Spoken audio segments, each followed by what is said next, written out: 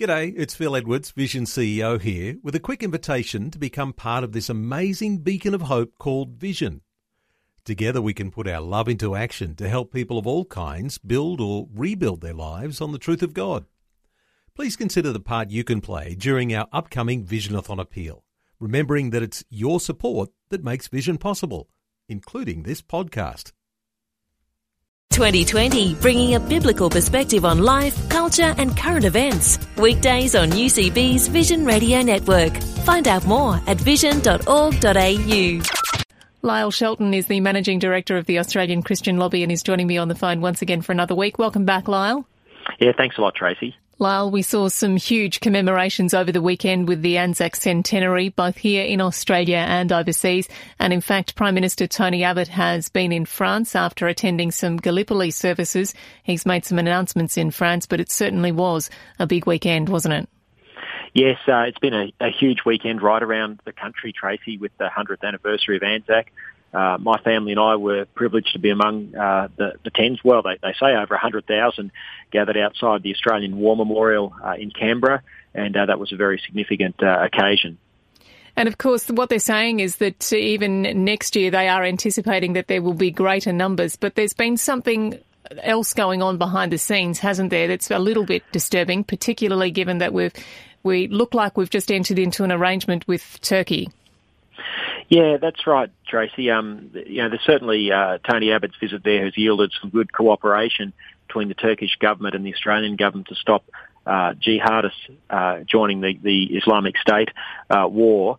But what has been disturbing behind the scenes of all this is moves to recognise an event that also happened 100 years ago, coinciding with Anzac, and that's the Armenian genocide of 1.5 million largely Christian people.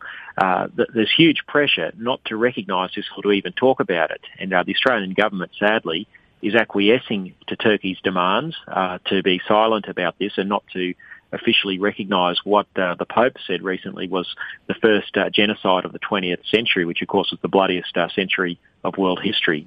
That's right. And it did cause quite a stir. It did cause quite a storm, didn't it, when the Pope came out and made his comments?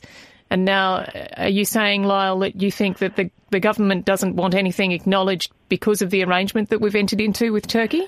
Partly because of that arrangement, but also, as I understand it, the Turkish government would put pressure on Australia over its access to Anzac Cove and celebrating, or commemorating, I should say, the Gallipoli landings. If we dare to recognise this atrocity, the Turkish government doesn't recognise the Armenian genocide as genocide. But what we know from history is that this occurred under the cover of the landings on the Dardanelles 100 years ago. The then Ottoman Empire saw its opportunity to wreak vengeance on the Armenian population. Remember, the Ottoman Empire was a Muslim empire. It had this significant Christian population, and it started killing them under the cover of the Dardanelles landings 100 years ago. And of course, this should be commemorated, and we think the Australian government should recognise this for what it is, and that is genocide. Some diplomatic moves obviously need to be taken there. On the home front, the Labor Party looks to be gearing up for a battle on same-sex marriage. The National Conference, of course, is coming up in July. Yeah, that's right, Tracy. This is looking quite messy from Labor's point of view. Over the weekend, Tanya Plibersek, the deputy leader of the Labor Party, has called for the conference to pass a motion to force all Labor MPs and senators to vote in favour of redefining marriage. Now, Bill Shorten, the leader, told ACL's conference last October that he believed it should be a conscience vote. So there's a clear split in their leadership over this issue. We're certainly expecting Bill Shorten to honour his word to the conference and for Labor to allow its MPs and senators a right to vote against redefining marriage. Yes, so the issue is that Labor actually does support same-sex marriage, but the party members don't have to vote on party line. They can vote according to their conscience. That's correct, Tracy. Now, it's very disappointing that back in 2011 Labor changed its policy, but they did leave members and senators the option of voting to support marriage between a man and a woman. And this is really important because no parliamentarian should be forced to legislate and vote for a family structure that requires a child to miss out on its mother or father, because that's what same-sex marriage does. And no parliamentarian should be forced to vote against the best interests of the child, which is what this sort of legislation would do. It is a matter that should be left to individual parliamentarians.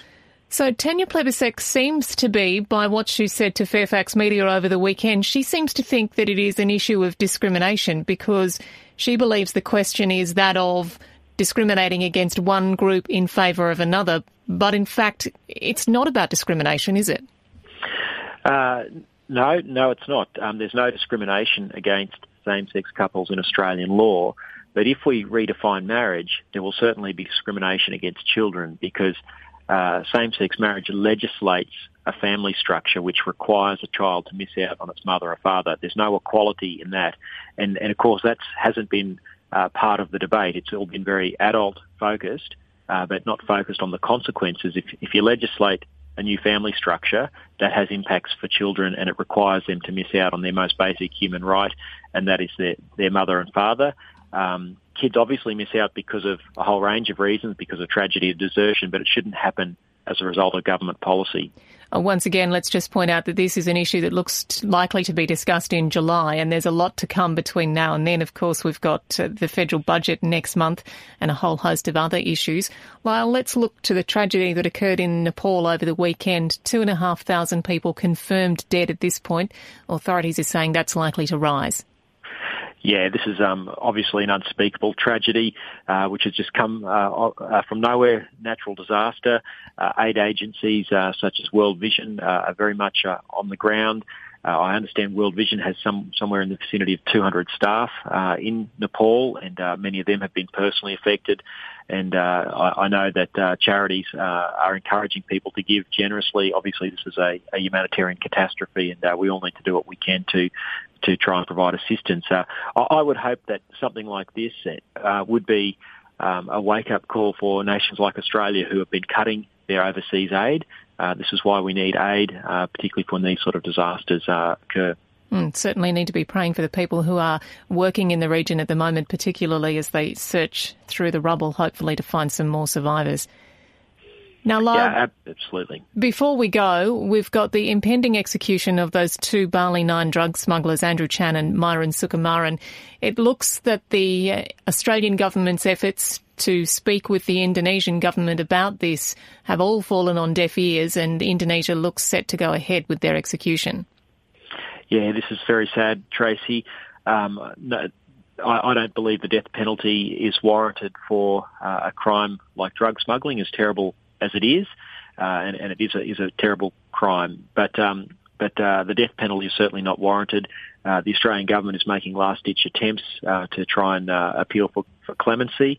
Let's hope that that mercy is allowed in this situation. Of course, Andrew Chan committing his life to Christ during his prison time and qualifying as a pastor, and has been ministering in the jails that he's been held in that capacity. So let's hope there's mercy for these two men. But really, I think it is a matter of praying at this stage as the Indonesians look determined to carry out these executions. It's Lyle Shelton from the Australian Christian Lobby. Lyle, thanks again for your time. Pleasure, Tracy. Thanks for having us.